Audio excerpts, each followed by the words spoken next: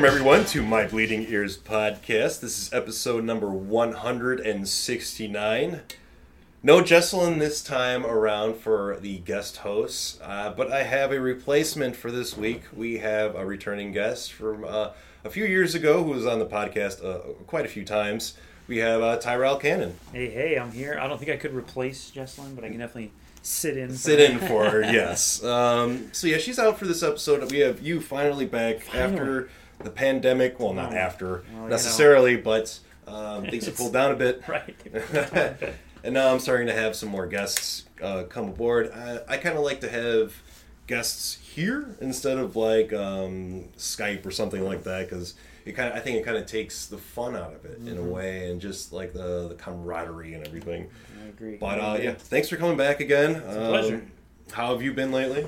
Been really good, busy. Being a dad. I had a kid at the beginning of the pandemic, so now she's going to college. But yeah, no, it's been good. I mean, parenting's been great and hard, and then making comics. Just working on comics, making them as cool as I can. Nice. Anything? You've had the Beef Bros actually come out.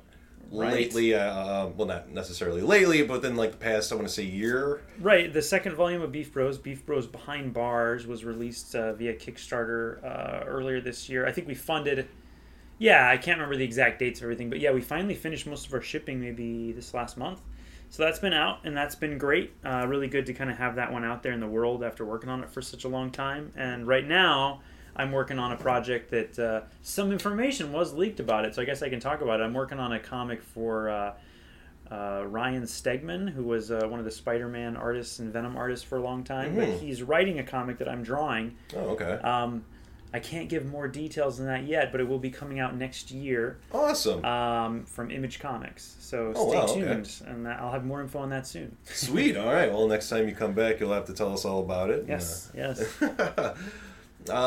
So what have you seen lately? Because Jesselyn and I usually like to talk about a few movies before we go into everything. But yeah, we also have another little thing before we get to our movie of the week. But yeah, what's interested you lately, or what is totally popped out to you? Maybe in like the last 6 months, 7 months. Well, beyond the things I've been watching a lot of for our discussion, we had also mentioned Mad God. I thought that was pretty awesome. I quite enjoyed that. It was going to be our movie of the week, and then I watched it. I'm like, "Fuck no!" And there's not much. How do you talk I know, about exactly. I'm like, oh. I liked it a lot. It's definitely weird, and I'm a Phil Tippett kind of. I used to do puppet animation, so it's kind of a thing I love.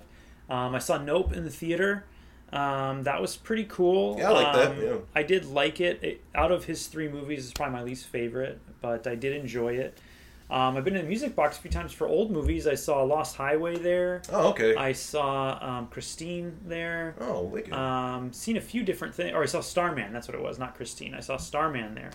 And that was really awesome. That was in 70mm. I'm trying to think new stuff. Been watching docuseries. I just watched one of the newer Ted Bundy ones. It's pretty interesting. We just watched, I want to say, the Richard Ramirez one. Yeah, that one was pretty interesting too. Yeah. From the detective's point of view, those 2 guys, it was pretty interesting. I liked it. Right. I got obsessed with the Skinwalker Ranch TV show, but I haven't watched the new season of that yet. I'm trying to think what other movies maybe blew me away over the last few months. I just rewatched.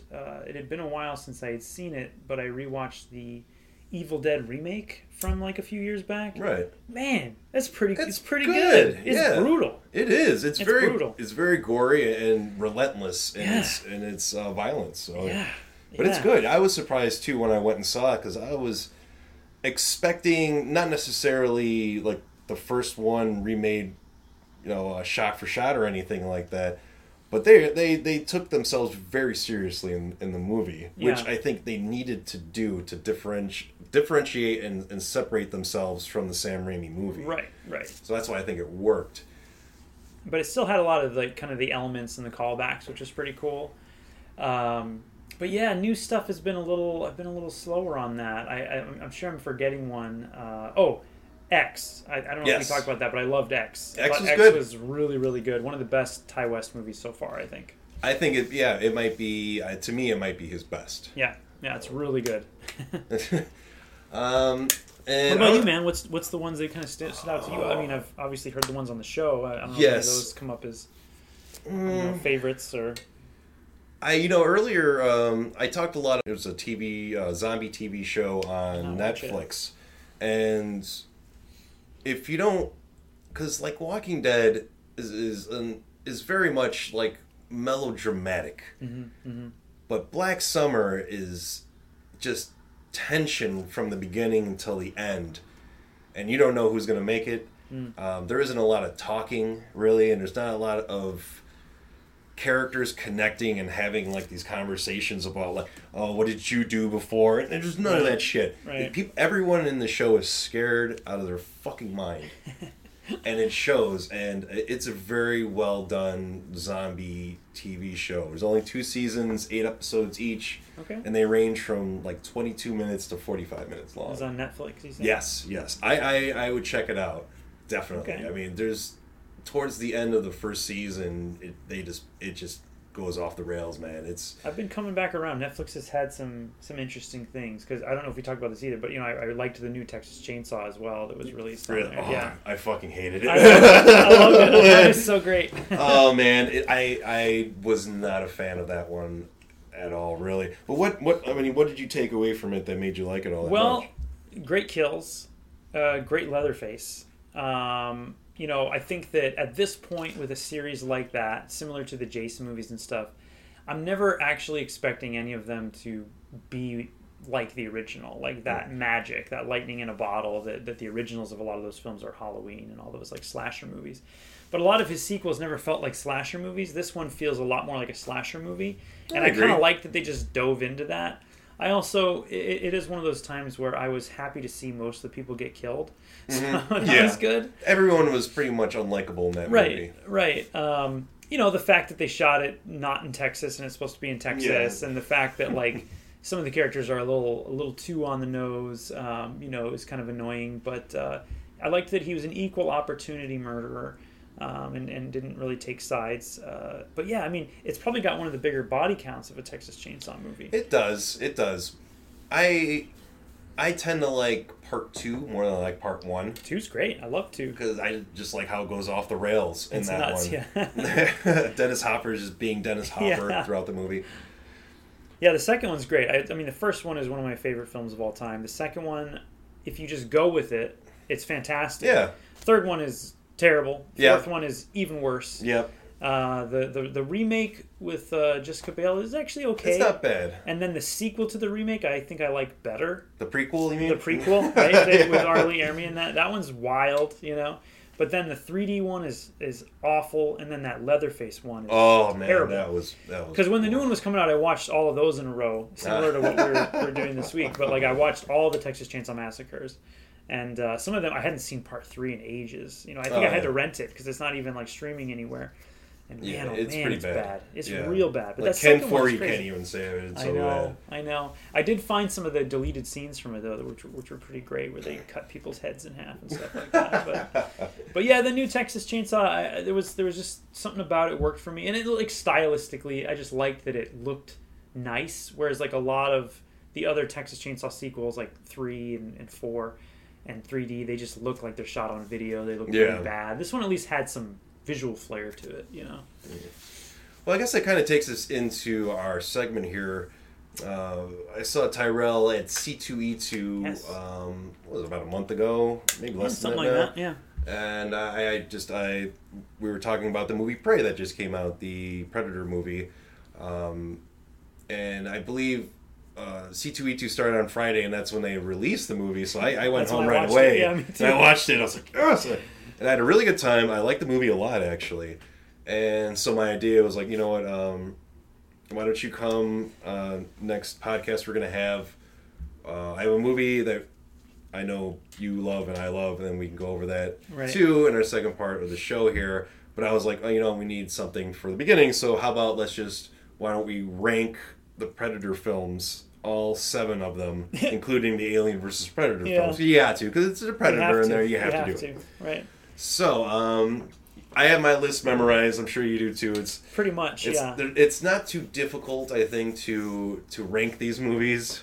But I'm sure there will be surprises between the two of us. There's a few, and I've rewatched them all. Well, I didn't rewatch the first one. I watch it probably 3 or 4 times a year, though, so it's like I know it by heart, so yeah, exactly. Right. So it was interesting. I was surprised, my thoughts. But I feel like it's weird, because I think everyone agrees on the top and the bottom, but the middle gets a little confusing. It does get a little mixed up. So I don't know, where do you want to start from, the top, the bottom? We're going to start from the bottom. Okay. What's our number 7 pick? And we'll start with you, actually. We'll see what your number 7 is. My number 7 is The Predator, the most recent one before Really? Prey. Yeah. Wow, okay. I hated that movie.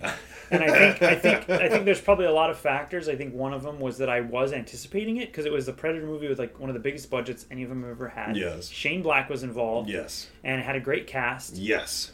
And man, there's almost nothing in that film that I do like. I think I like the part where the Predator wakes up in the lab and massacres some people, but there's way too much CG. It's terrible. The Predator's just running around on foot without his cloaking on.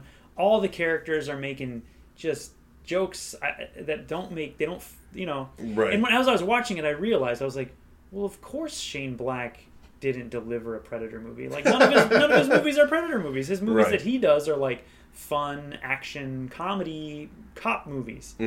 See, I don't know what you thought about it, but I did not like it very much. It is not my number 7, but I think it has grown on me a little bit. I think I've enjoyed it through subsequent watchings. But it is not my number 7, but it is pretty low.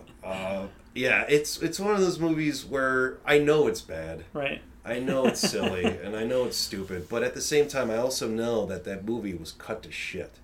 And there were a lot of rewrites. But who do you blame for that ending? That ending is just unforgivably ridiculous. Yeah. The Iron Man stuff? Yeah. It's just, oh, man. It's like, I know you did Iron Man 3, buddy, but yeah, this isn't working for Predator. And the kid who's like the magical, special needs kid, I don't know. Well, my number 7 is Alien vs. Predator from 2004. Directed by Paul W.S. Anderson. I think he's not that great of a director at all. I think he's somewhat competent in some of the things he does, but if you've seen like the last Resident Evil movie he did, oh my god, like who did you hire as editor? Returns, Oh man, those are pretty horrible. But when it comes down to Alien vs. Predator, PG-13, and that just killed it. I remember actually when it was announced and I was seeing ads for it before like the trailer was released. I was like, all right, cool, I'm in. I'm in. Yeah. And then the final trailer was released and I saw it on TV and it said PG-13 and I was like, oh, come all of us collectively on. sighed in the theater. We're like, oh no. And of course it didn't deliver. Well, that's my number 6. So I think that that one, there is some things I like about it, but there's so much that's bad about it. They go too far, It's like, I like the idea of maybe the Predators having a special hunting location for xenomorphs or something, but then to be like, oh yeah, no, the Predators built all the pyramids and they started human civilization. I'm like, that's just like, let's reel it back in a little bit. Like, the Predators don't have to be the origin to humanity. Yeah, that was silly. But there are some cool things in there, just like how like the sacrifices, they have the and I like how that kind of plays into it too, but at the same time it's just there's cool concepts, but also I also feel that the execution of them looks cheap, Like everything's on sets, and so it's cool that they built a lot of sets, but since there's so many sets, they don't all look very good. The Predators too just look like super shredders. They do, terrible. Yeah. They're big buff guys, big bunch of. It's like, what'd you get, the beefcake Predators this time around? And they're like wrestling with the aliens, and there's some silly stuff. I mean, but visually, there's a couple things. I mean, I like anything in Antarctica, underground, ancient aliens type stuff. I love that. I liked the Queen kind of frozen with the chains. Yeah. Like that stuff's cool. But then at the end of the day, like there's no characters to like again. There's nobody you really like, but you don't like hate them enough that you want to see them all killed. They're just sort of non-entities that are just going to get face huggers or killed by a predator or whatever. And I don't feel like it added a whole lot of so there's a few things I think maybe as we go through that they'll start to come out that I think should be in a Predator movie, and I think one of them is that there has to be a conflict already that's not the Predator. That there's something else, and then the Predator is injected in that situation. Kind of like the first one, right? Exactly. I think that's key. And then I think you got to add something to the sort of technological or cultural aspects of the Predator, whether it be new weapons or some kind of new rule of how they hunt. Those kind of things are cool. But instead, we just got a bunch of like sciencey people. It was a lot like Prometheus. Like sciencey people go and get murdered. Yeah. And it doesn't look good. I love the first Mortal Kombat movie. I do too. I love Event Horizon is one of my all-timers. I love that movie, but he does not have a great track record outside of those. I mean, Soldier is okay, I guess, but he's not a great director. No, he isn't. It's a lot of his stuff is pretty awful. I never even saw the Three Musketeers movie he did. Yeah, Three Musketeers. Let's throw my wife in that movie too. Yeah, he's got one of those problems. So that was my number 6. What's your number 6? My number 6 is Requiem, Alien vs. Predator Requiem. Slightly better, but I saw it in the theater too. Mm-hmm. It's fucking dark. I couldn't see anything. It's really dark. I hate it when that happens. But of course they added the violence. They added all just people getting murdered, and there's just a lot of violence, which those movies need, and it delivered on that, but acting's horrible in it, the characters suck in there, you really don't get behind anyone in the movie, really. Except the awesome Predator. Like, he's like the most badass assassin Predator. That's my number 5, so I'm like right there with you. It's like, it does so many things right that the other ones didn't. Like, you get cool new Predator weapons, the suit effects look way better than they did in the first Aliens vs. Predator movie, even though they're shot a little dark. And you get a lot of like humans getting killed by both species and both species killing each other, and I think that's a huge plus in the R-rated. And it's just so brutal. In the first 10 minutes, a kid watches his dad get his arm burned off, and then his chest, and then he gets one, and then they both die. And then the Predator comes with his goofy juice and just burns. Like, hey, let me melt everyone. He carries that with him everywhere. He's like, oh fuck, I gotta melt some more shit. Well, and it had just the right amount of Predator Planet. That's the most I ever want to see of it. Yes, just like show it to me for a second, get him out of there. Yep. Yeah. I don't need to know any more about this guy. Right. And that's why I always say, when I have a conversation about the movie Predator with people, I always say they fucked that movie up in the first minute by showing the fucking ship landing on the planet. If you didn't know any of that, and then all that shit started to pop off, it would have you would have been freaked out. Like, what the fuck is going on? It's funny because as a kid, the first Predator movie and The Thing, in my head, I never remembered seeing the spaceships in the first 5 seconds of the movie. Yeah. And so, but that's what happens. You rewatch them, like, oh yeah, that ship's right there, and you see them there. But I do like in the first one, which we can talk about later, I guess, but they're pretty bad in some of those lower tier ones, I think. And if you can't get that right, the way they did it in the first couple, I don't know. Well, we can keep going with it. But yeah, what was that? Your number 5? That was my number 5. My number 5 is The Predator, the Shane Black one. Is there things you like about it or things you don't like about it? Like, what puts that one higher than the other ones for you? You know what it is mostly now? It's mostly a background movie.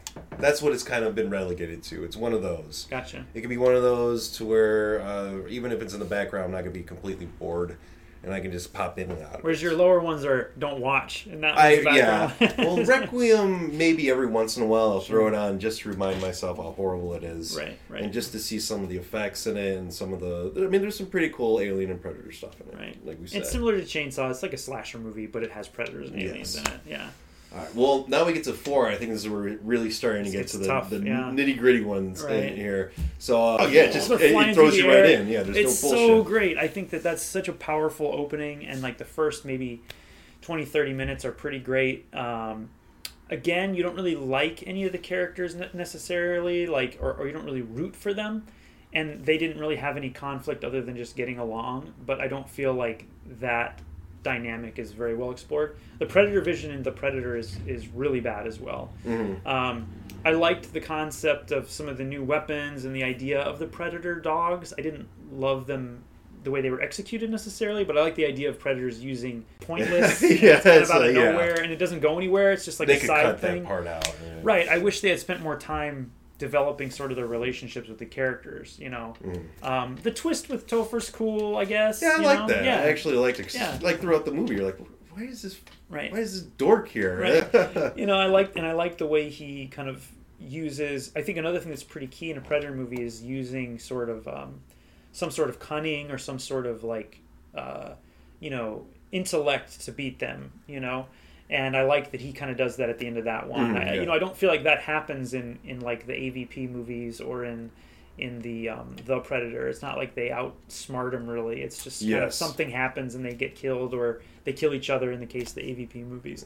But in this one, like, he uses the fire as like a way to distort things, which is cool, and the blood. It's like a combination of the two, which is sort of a cool callback. And he uses another Predator against that Predator to kind of wear him down. There's a lot of cool things in it. There is. I had a really good. I saw that one in the theater too, and me too. I had a good time. Yeah, it was a good one. So what's your? That is also my number 4. We is matched Predators. up on 4. Yeah, we finally matched up. I know. This is where it's going to, I think, even more interesting when we go to number 3 here. Yes. What's your number 3? Well, it's funny. I was rewatching them because when I watched Prey, I loved it. I loved it so much. I was like, that might be. And I've always defended number 2. I was like, if you look at all the movies in retrospect, I think 2 is a really solid entry. Oh yeah. And so these are the 2 that have been sort of tied in my head over the last week. And I think that I really wish I could take elements of both to make one perfect film.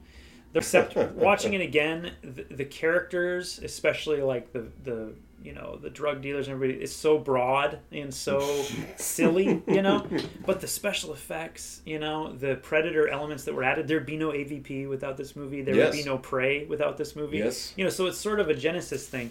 But Prey had such a better story, a better arc for the characters. Some of the acting, most of the acting was really good in Prey.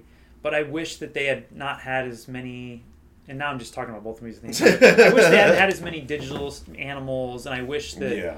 But man, the Predator was so badass, and it was all real life. So it's really tough. It's like I think these 2 will switch in my head back and forth between 2 and 3. Between 2 and Prey, and so I think today I'm going to say that number 3 for me is Predator 2.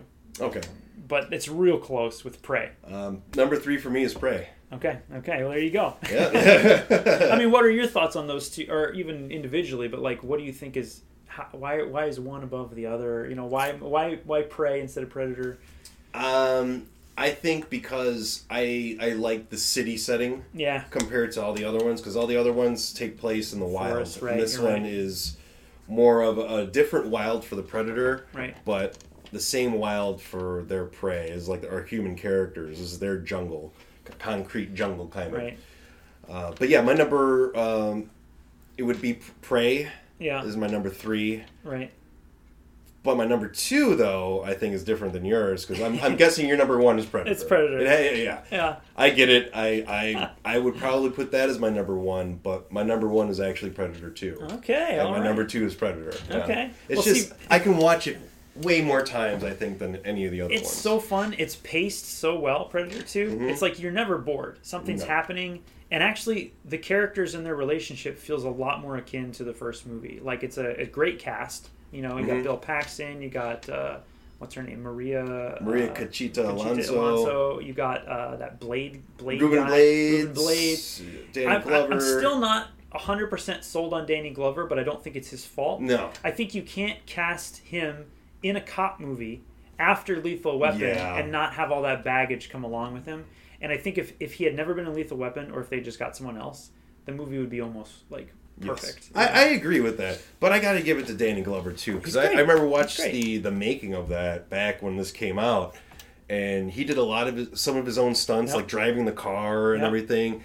And there's a part in the movie where like he takes his shirt off and he's fucking huge, man. He's got some muscles, he lost all that old man fat from Lethal Weapon and put it on, and man, he's rough in that movie. Man, and the practical effects are so good in that. I like that there's that moment, just like I was saying, that they got to add an element. So they add these new toys for him, these new things, but then they also add the oh, he'll never see us in here with this, and then he just starts cycling through his different ways of vision, Yeah, and you're yeah. like, oh fuck, Yeah, we're screwed now. And Gary Busey, of course, and man, the subway scene is so awesome. And so that's well one of my conceived. favorite parts. Yeah. Is like everyone has a gun on there, Oh, and then man. they all just get wiped out. It by is the so Predator. good. Yeah, the second one's great. Prey. So yeah, top 3: Prey, Predator 2, and Predator for me. Yeah.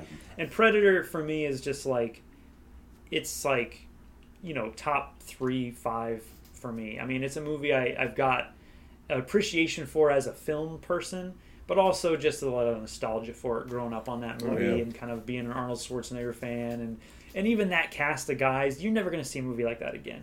Like 7, 8 just completely jacked dudes like on some crazy mission fighting a monster from space. Like, it's just not going to happen again. Yeah. Now that you say it out loud, like, oh, that sounds really silly. It does. I mean, the whole movie's silly. Like, it started the whole chain gun thing, and like, if you see watching the behind the scenes of that, like, everyone knew that was preposterous. No one can shoot a chain gun with their hands, and then it's like, well, no, then they do it in Terminator 2, and now Snoop Dogg's doing it in movies.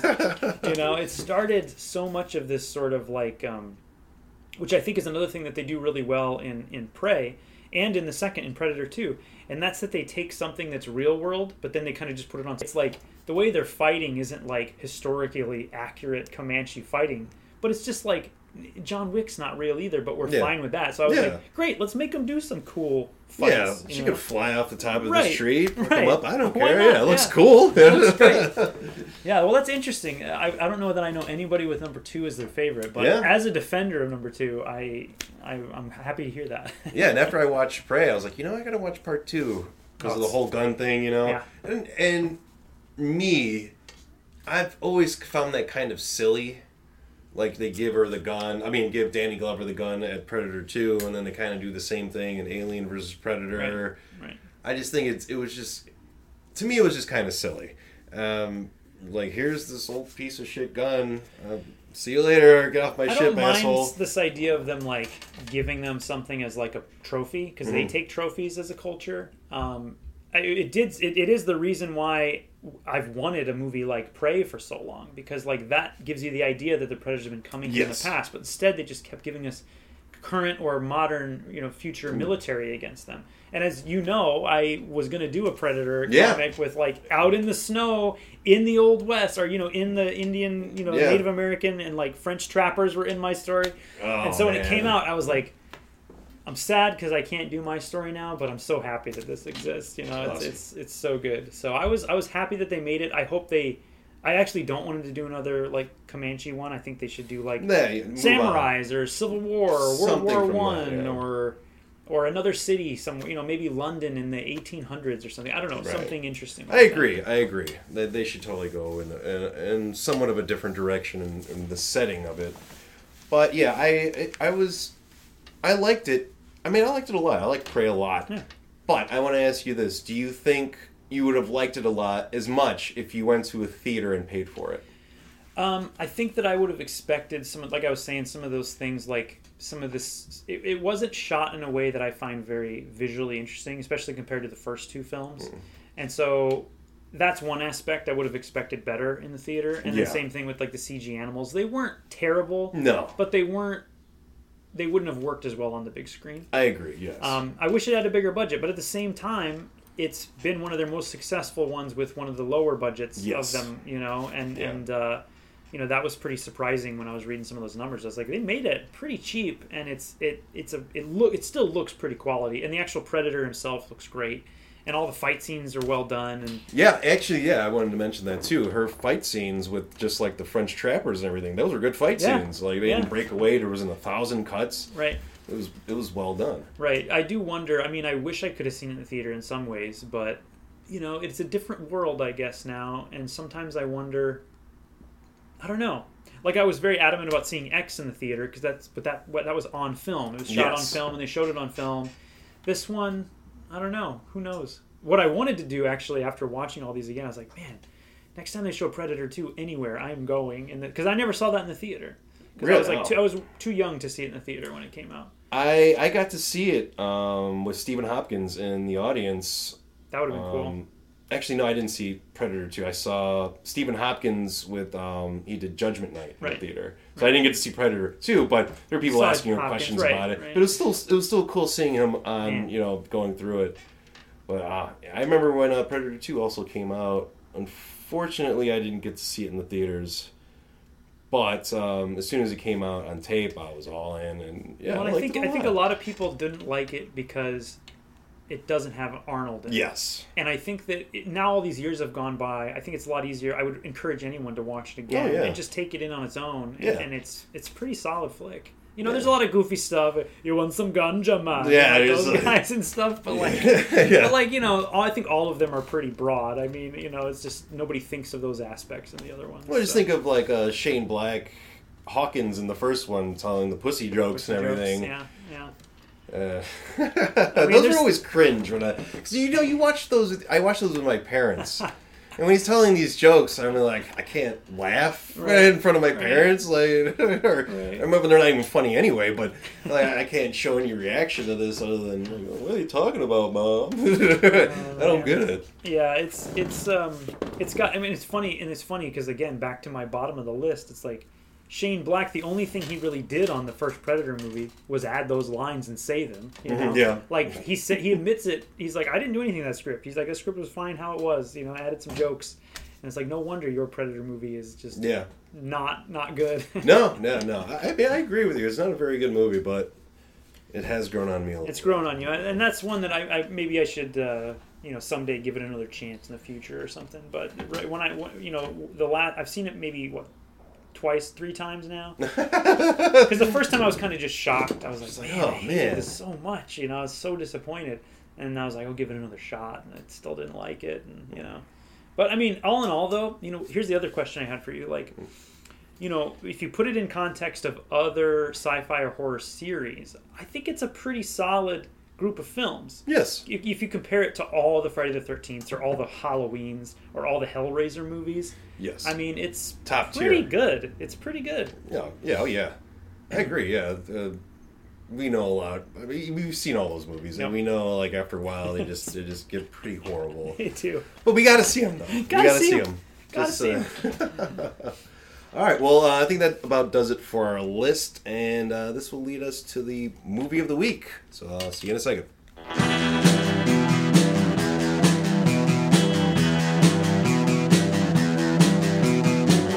You're listening to the Prescribed Films Podcast Network, home to hundreds of hours of free podcast entertainment. The shows on this network all have a common goal, providing you with the best discussions about movies and other forms of entertainment media. The PFPN hopes to fill your earholes with audio joy. Visit our website with links to all the other amazing shows at www.thepfpn.com. Thanks for listening.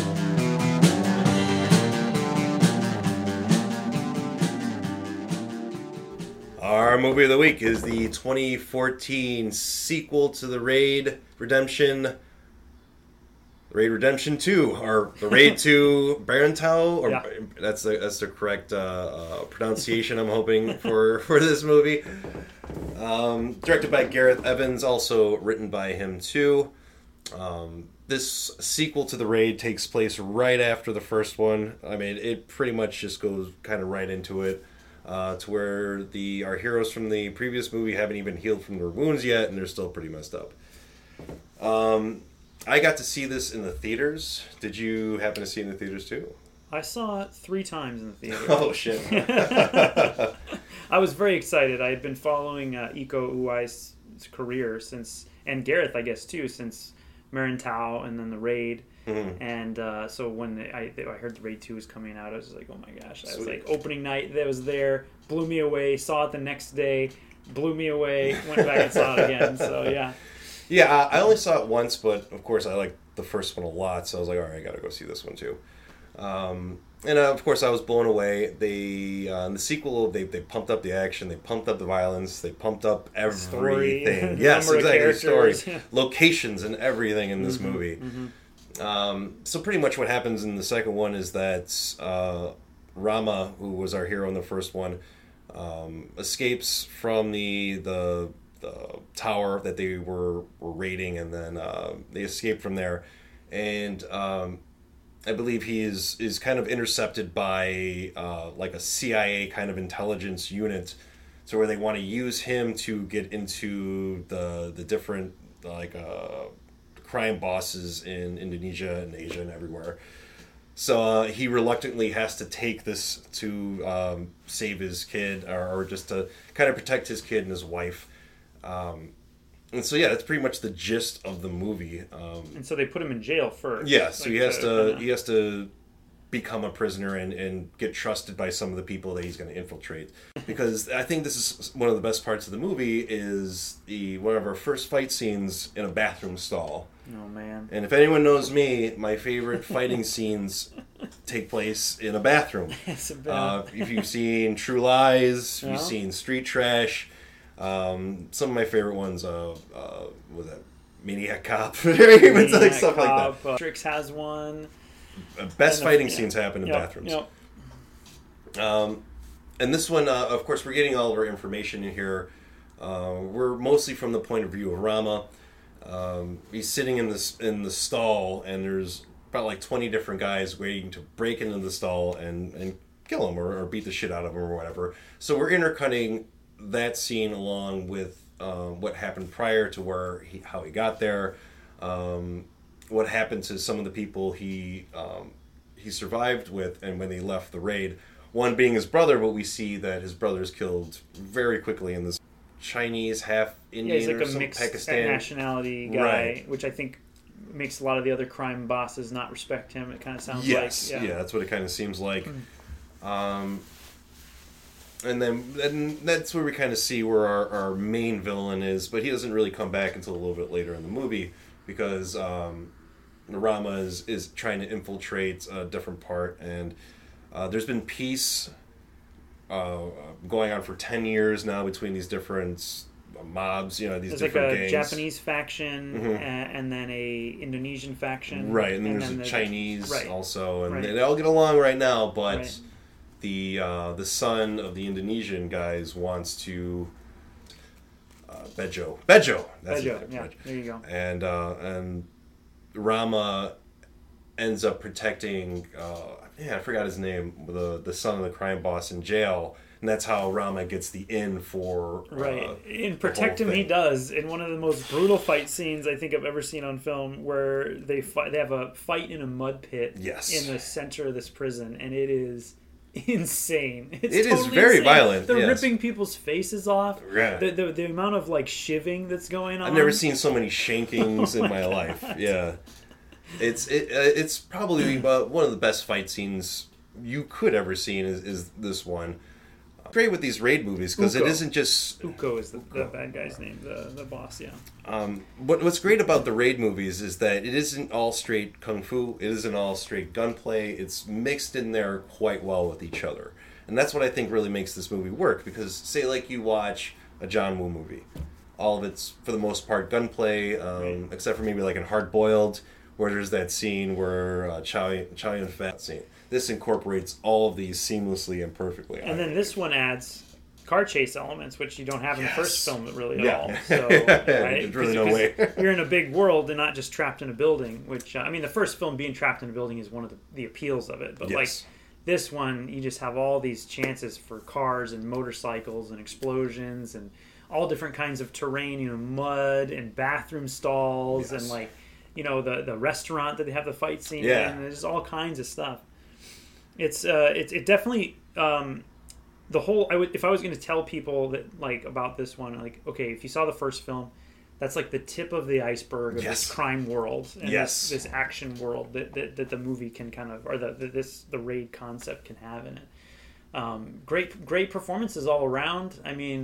But so he rescues this boss, he gets out, and then he's got to be sort of an undercover henchman for this crime boss, right? Mm-hmm. And that puts him in a lot of awkward situations where he ends up having to fight police officers. Mm-hmm. In the restaurant, the guy whose face he burns off, thing is like a policeman, and he's just he's stuck in that sort of Infernal Affairs, or I guess if you're American, the Departed yeah. sort of a world where it's like this like they're trying to find out where like get evidence on the cops collaborating with the criminals, because there's like a head cop too that gets mentioned a lot. Then he shows up at the end of the movie. He's sort of like okaying all this crime to go around, and so it's pretty interesting because from all sides you feel like Rama is in danger.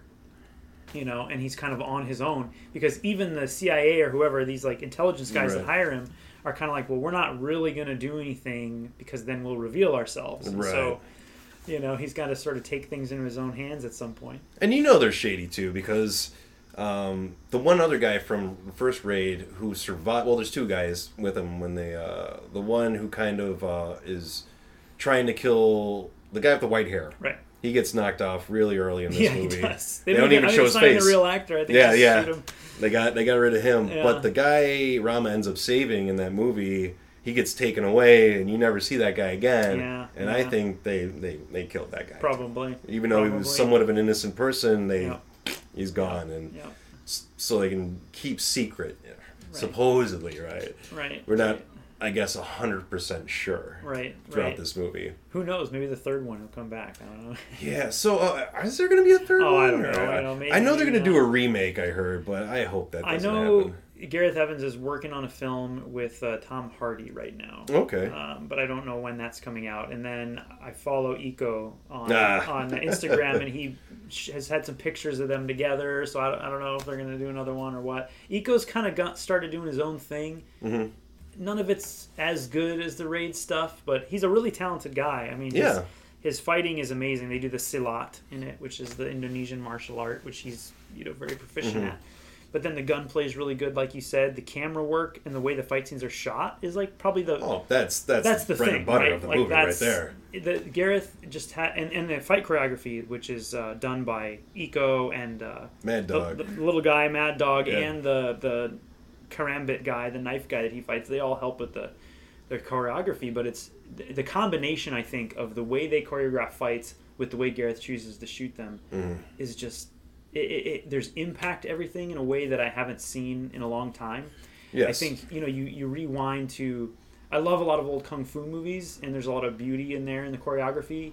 And even a Jackie Chan movie doesn't have quite the brutality, that you see in this, because they're not afraid to like cut people's arms and legs in half, or it's like none of the injuries in the Raid movies, especially this one, are like clean injuries. No, they're not. There's not like I punched him and he got knocked out. It'll be more like, I bounced his head off of a pipe and now he's bleeding from the head. Or like, I chopped off 2 of his fingers, or I cut his cheek in half, or it's like little things like that just really, they just. Ugh. Well, I definitely with his directing style, when you watch these movies, there's a lot of action going on at once. Yeah. And I'm not necessarily saying like there's like 8 fights happening. I'm saying with the 2 people you're focusing on, it's filling up nearly the entire screen, and all of their parts are moving. Right.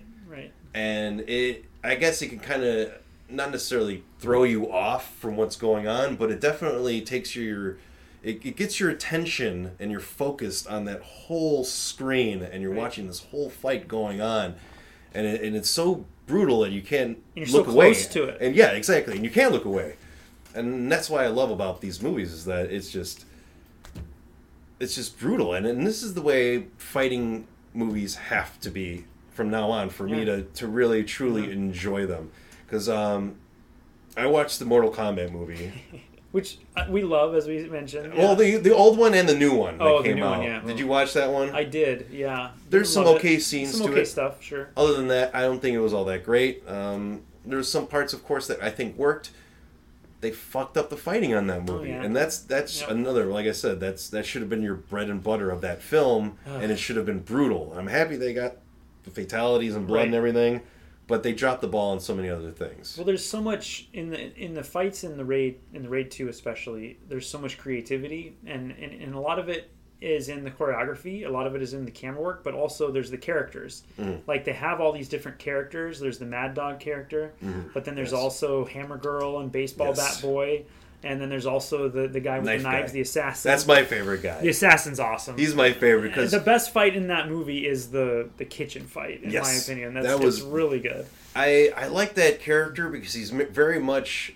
He is the predator in that movie because there's a scene where you're introduced to these three characters that are hired to protect Bejo. Yeah. There's like his right-hand men and women. Persons. Peoples. They just kind of show them and what they're capable of. Right. They show the guy with the bat. He's good with the bat and hitting people with baseballs with him even. Hammer Girl is awesome with hammer. She takes out a bunch of guys on the subway. But you get the knife guy, and he really doesn't do anything other than just stalk his prey. Right. And that's all they show you for his part. So when that it comes down... intercutting there is so great because they're like fighting, and it's just... I don't know if you remember, it's like zooming in on like a blade of grass. Yeah. Cat, and then all of a sudden some blood comes across it. And then, you're like, and then you see him... I like the part where he's kind of just pushing himself through. He's all... And it's all kind of like a fluid motion. It's just so... Oh man, he's my favorite, and that's like my favorite. Just like quick cut of that movie is just him going through that grass, hunting his prey. It's insane the level of kind of intricacy, not just to the fights, but the way that's integrated with the action. Like the way they do. There's certain things that he does with the camera and stuff that I think are. They remind me of old Hong Kong movies. The way they were very cavalier with like just taking a camera and doing stuff with it. Like, the one that stands out for me, and I'm sure you've seen it online, but, you know, there's a scene where Eka is in one car and Iko's in the other car, and there's all these guys on motorcycles coming after him.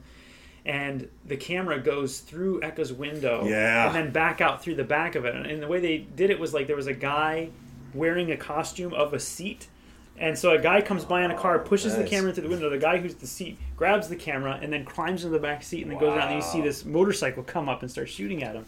But like that's the kind of shot where when you're in the movie, it's like it's cool to see how it's done, but in the moment, you're just like there's like this intimacy to the action, and you're just like, whoa, I'm in the car. Holy crap! Oh, here comes the guy. And it's like it just catches you totally off guard because it's not the kind of thing you're used to seeing a camera move do through a scene. And man, oh man, he's just so brave with stuff like that. And then he adds in, you know, the sounds they use for the hits, or like when somebody's head hits a pole or the concrete, or a baseball hits somebody. Like the sounds of the baseball bat hitting people. It's just, oh man. It's and what's so great brutal. that's what's so great about incorporating a baseball bat is that a lot of people know what a aluminum baseball bat sounds like. So when you're the thump, you know, and you're like, oh, kind of, you know, Oh man, I remember there's these guys on my basketball team that got jumped one time, and one of them got nailed on the head with a baseball bat, and he just had like this egg on the back of his head, of just like a bruise filled with, oh man. And so every time I see somebody get hit with a bat in a movie, I'm like, oh man, they're gonna have a hell of a bump.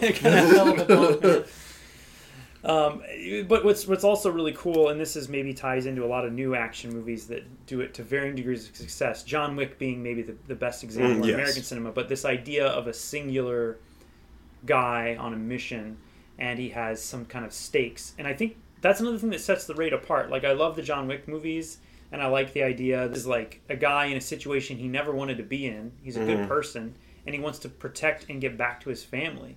And at the point in the first 20 minutes, you find out it's been a year since he's even spoken to his family. And, you know, by the end, when he's been abandoned by everybody else and he has to go into this building to get the bad guys, and you're just like, this is a man on a mission, you know? And there's something really exciting about that in film. You know, I think that history has shown that that's a very exciting thing, and this movie feels like a fresh take on that, you know? Yeah, I agree. But that end scene... where he pretty much is, I don't know, he takes on about 50, 60 guys altogether. It's probably some of the best fighting I've ever seen and to put to film, even over the first Raid. Because it's kind of like, somewhat like a video game.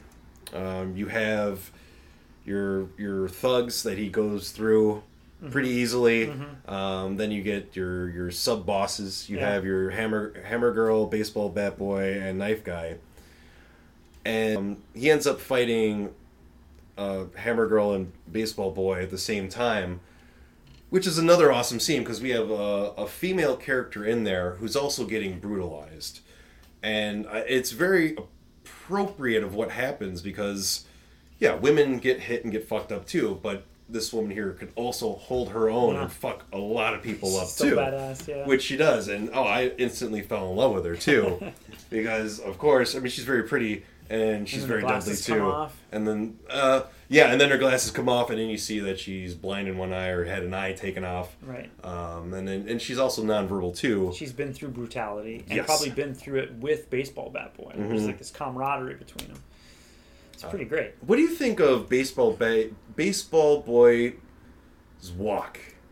Oh, it's like great. A very weird walk. I think it's him. I think they're both trying to play up that these two are maybe, I don't know what the word is for it, but they're on some sort of spectrum where they, have difficulty communicating, or maybe they've been raised in a way that wasn't a very traditional upbringing. Maybe he got some crime boss got these two, and I'm making all this up. It's good. They get them young and kind of train them to be assassins for him, and so they're not well adjusted socially, and so he kind of has this walk that's like him kind of down, and it also makes him like, if you're walking in a dangerous place, you kind of keep your head down and keep going. People tend not to notice you, True, and I think that's maybe part of it with him. But I don't know. What did you think about that? I didn't know at all. I thought maybe something around the lines of what you're saying is just like these guys have been brutalized so bad and taken out of society that they don't necessarily know how to act if they were given the chance to have a normal life. Right. Well, I mean, they definitely kick some ass. They really do. They really do. The other thing I liked about that was it's sort of a callback. One of the cool things about the first raid is that usually it's like the hero fights a lot of people at the same time. But in the first raid, him and his brother have to fight the Mad Dog character. Guy, and so the villain is the guy who's like the extra tough guy. I liked in this one that it was sort of a reverse when he gets to those two, and it's two villains against him. Yes. A little more. And then he has the one-on-one with the assassin, which is like... I mean, just one of the most insane fight scenes, and not just like all the things we've been talking about, but I mean the mise-en-scène of it, this like the white floors start to get more and more blood on them, the stainless steel counters, it's a place where people have been doing all this food prep, and then the way the music builds in that scene, and every time there's a shift in who has the upper hand, the music kind of picks up a beat or picks up a notch or adds another layer of like a melody to it. Every time I watch it, I just get like so amped up. It is definitely a ballet. I think I as much as I do love those fights, when it really does come down to it, I really love the quick short one that you're given in the beginning of the movie, for the most part, in the bathroom stall once again, because it's just built up so well. It's just like. With like how he filmed it, he's giving the close-ups of the lock on the door, and the screws coming out because all the guys are ready to go in there and attack him. And he takes out a good 6-7 guys before he gets dogpiled. But man, I just can't say enough good things about this movie. So when you listen to this show, if you haven't seen the Raid or the Raid 2, you definitely have to check it out. Do you think people have to see the first one before they see this one? Yes, they would definitely get a lot more out of it. Because it's not very often that this part 2 of a movie really just takes the original and just goes with it and flies high and it feels like one story in a lot of ways. It does. You're right. It does feel like one. I mean, you could just watch them back to back, and that's a good 4-hour movie right there. Right. I mean, I could probably do that now. But yeah, I think you need to watch the first one first before you see this one, just so you can get the story of Rama. Yeah, and like you see him with his the opening of that movie has him getting ready for this raid, and you see him working out and have a moment with his wife and his child, and then with his father talking about his brother. It's it's a really neat little setup, and it's kind of similar in this one. There's that moment where he arrives at his new house after he gets out of jail, and he takes the SIM card out of his mouth and then calls his wife and just like listens. He like, blocks out the music and just listens. That's like, I like that scene a lot too, where they just cut the music out. Yeah. Oh man, it's so good. There's so much good direction. Have you seen other Gareth Evans things or other movies with these action guys in? There was, what was that? The Night Becomes The Night Comes for Us. Yeah. Yes, that one is insane. It's just as nuts. It's just as nuts. It's maybe lacking some of the story elements, but the brutality and stuff. It's and all there. The female assassin with the she's awesome. garrote wire and what Jaka from the first one is the main character, and he's awesome too. Great. He plays Sub-Zero in the Mortal Kombat movie. He does, yeah. But yeah, he has a lot of charisma. Even in the first raid, he's like the sergeant captain, kind great. of somewhat in control of the raid. He even gets his moments to shine in that movie. But unfortunately, Mad Dog fucking destroys him. Did you see Headshot? I have not seen Headshot. So that's the same guys who did The Night Comes for Us. It's basically the guys, the co-directors who do the action parts of the raid did those movies. Okay. Headshot is all, Iko's the star, and it's your typical, hard to kill. He gets a coma, wakes up, doesn't know, Nice. But it's full of insane action as well. I mean, it's not quite as crazy as The Night Comes for Us, because by the time you get to the end of that movie, and Iko and Jaka are just like stabbing each other with like X-Acto knives and pieces of wood, and you're just like, oh man. But yeah, his stuff is I'm excited to see what they do next. I was disappointed in the TV show that Iko was on Netflix, Wu Assassins or something like that. Yeah, I never even saw that. And I haven't seen The Apostle, and I know it's nothing like The Raid at all. I love The Apostle. It's not like it at all, it but it's a little long, but visually and like the acting and the narrative and sort of the twist and the concept, it's really, really good. Highly recommend that one too. Yeah, it's been on my list for a very long time. Do you have a Letterboxd account? I do not. No. You should get one of those. That's like where you can track what you've seen. Right. The setup is really cool because it shows you like the movie posters, has all like the things on there, and you can have your watch list. You can rate movies and everything. Okay. Friends. I just think the interface is really good in it, and it's free. Yes, Great. It's absolutely free. Maybe I should check it out. I've heard about it, but I've never taken the plunge. You should, because you get kind of, if you love movies, you'll get sucked into it, because what you can do is be like, I want to see all the movies from 2020, all the horror movies that were released, that are over an hour and a half long, that have this actor, or whatever. That's cool. Somewhat specific. And what else you can do, because I've just gone through decades of the movies and just, I've seen this one, I rated this, I'll rate it this, I'll rate it this. But once you do that, you have an option to black out the cover of the movie. So, like, when you go through them again, you'll be like... You don't have to see it again. You don't have to see it again. It'll be up there, but it'll be blacked out, and your eyes will be focused on the movies you haven't seen that are on there, that you either haven't seen or haven't rated yet. Okay. But it has taken up a lot of my time, or just downtime, too. Honestly, maybe I need that so that I'm not on social media when I have downtime. And instead I'm looking that at would movies, help you out. I have a watch list of, like, I don't know, a couple hundred movies of stuff of just like blaxploitation films that I never saw. I'm like, oh wow, I've never seen this one, or like kung fu movies, or skin flicks, or anything like that.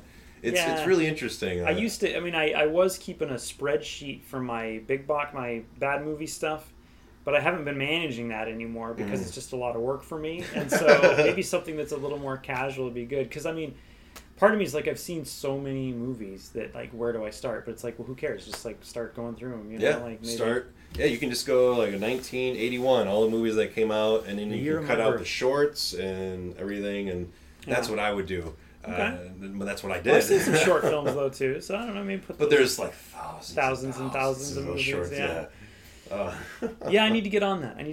It's a really cool app, man. Just especially for the interface and just introducing you to some like other movies too, or like other directors and everything. Right. It's just a much better visual kind of like IMDb in a way. Right. So yeah, I would if you look me up on. It's worse and worse all the time. Oh yeah, it's horrible. Yeah, I'll look you up on there. Bonesaw 666. Bonesaw 666. Yeah. Are you ready for Bonesaw? Ooh, yeah. But yes, going back to the raid now. I guess we really didn't talk about the movie, which we don't need to talk about necessarily the plot of this movie. It's a crime movie with an undercover cop. I mean, what more do you need to know? Exactly. I mean, you don't need to know much more other than this movie kicks ass. So much ass throughout the entire film. Like with the original, like the first Raid, I can understand how it's somewhat a little slow moving getting to like the action, but once you get there and once you get to like the kung fu parts of it, that's when it really goes into overdrive. Yeah. But the other stuff before that is good too. It's good, yeah. But yeah, it could be a little slow to some people, but it's setting you up for the best. I feel like a lot of people, I think when the second film came out, they liked it, but I do think there's a lot of people who liked the kind of one location claustrophobia of the first movie. I'm glad they didn't try to do that again in the second movie. Because I like it in the first movie. That's a great way to do it. I mean, Game of Death and Dread, and there's a lot of movies that do that and do it really well. But, like, I like that they expanded the world a little bit more and made it kind of like, okay, like let's do more with these characters and more with this crime world in Indonesia. So, yeah, I mean, we just kind of gushed about it, but I can't think of anything that's not good about it if you're into action movies or if you're into martial arts films. I mean, it's... Because the other cool thing about these movies is that up until Marantau and The Raid, you never really saw a lot of Silat on screen, and it's such a cool-looking martial art. It absolutely is. So. And I think that's elevates this movie also, like I was saying before, a lot with their hand movements. You watch a lot of like American movies where guys will size each other up, you know, and they'll take a swing, a couple swings here. These guys, like every movement, there's action in it, and it's distracting you from potentially seeing the flaws that may be into something. Mm-hmm. Let's say like someone getting hit, but in this movie though they're actually hitting each other pretty hard. Hitting, yeah. Like you can see the impact.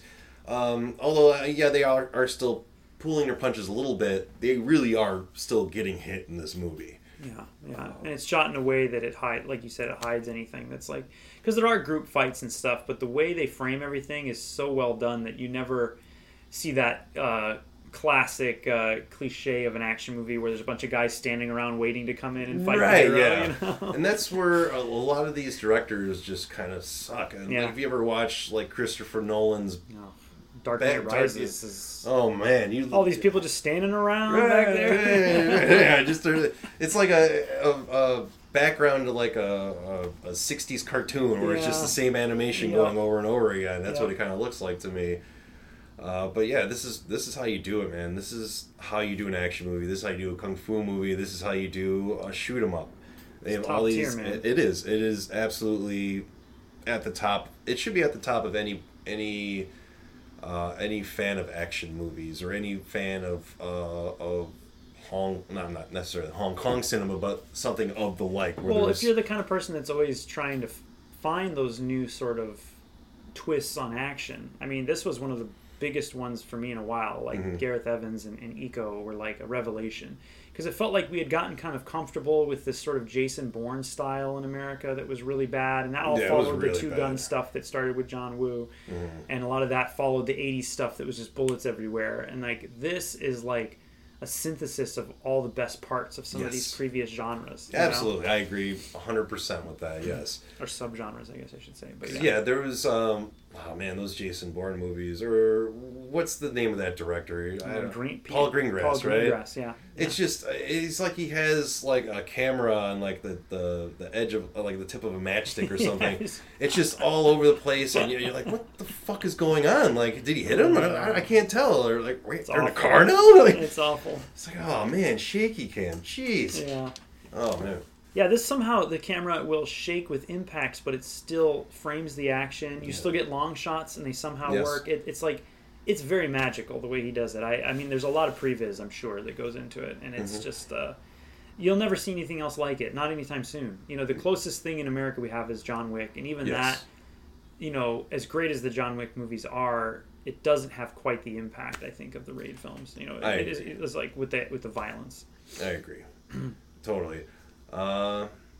Anything else to add for the Raid 2? I would just if we haven't convinced everyone yet? I would just say check out anything Iko Uwais does, and check out anything Gareth Evans does. I mean, their first film together, Marantau, is really good. I haven't seen Marantau yet. It's basically Ong Bak, if you've ever seen Ong Bak with Tony Jaa. Yes. Same thing, but in Indonesia. Nice. It's like he goes to the big city and finds that there's these terrible elements and has to fight these bad guy Australians, and it's really good. It's a great intro to both of them. He's so young in it. He looks like he's like 17. I've seen parts of it. Yeah, it's worth checking out. And then The Apostle is another recommendation. I gotta check that out definitely. And then Headshot and The Night Comes for Us, or the if you can't wait for the next Gareth Eco movie, those will tide you over. Definitely tide you over. And they're all pretty much long movies too. They're not short. A couple hours each. Yeah, this Raid was 2.5 hours. Yeah. The first one I think was maybe a little less than that, but right. yeah. Oh man, some of the best movies ever made, but definitely check out Raid 2. Agreed. It is on HBO Max right now, but I did buy a digital copy. So, I own it on Blu-ray. I have the first one on Blu-ray. I haven't been buying Blu-rays this last couple of years, but I was still hard on them. Hard getting my Blu-rays, up until then. So yeah, there's just certain movies you have to get on like either Blu-ray or DVD or special edition or something like that. Right. But a lot of other, like, who the fuck needs Spider-Man on DVD? No one does that. Right. It'll be on TBS tomorrow. You want to get the ones, it's like, I can't count on them having Ernest Scared Stupid streaming at all times. I gotta own that one. So. All right, well, thanks a lot for hanging out with me. Absolutely. Filling in for Jesselyn for this one. Great to be back. We'll have another episode for you at some point in time, and I have another idea for a commission, and I can show it on the page and everything. I so love that. actually is Raid 2 themed, so okay. Hopefully you got my attention. You're up for you're up for it. I think it'll be pretty cool. So all right, thank you everyone for joining us once again, and we will see you in a week or two. Hasta la vista.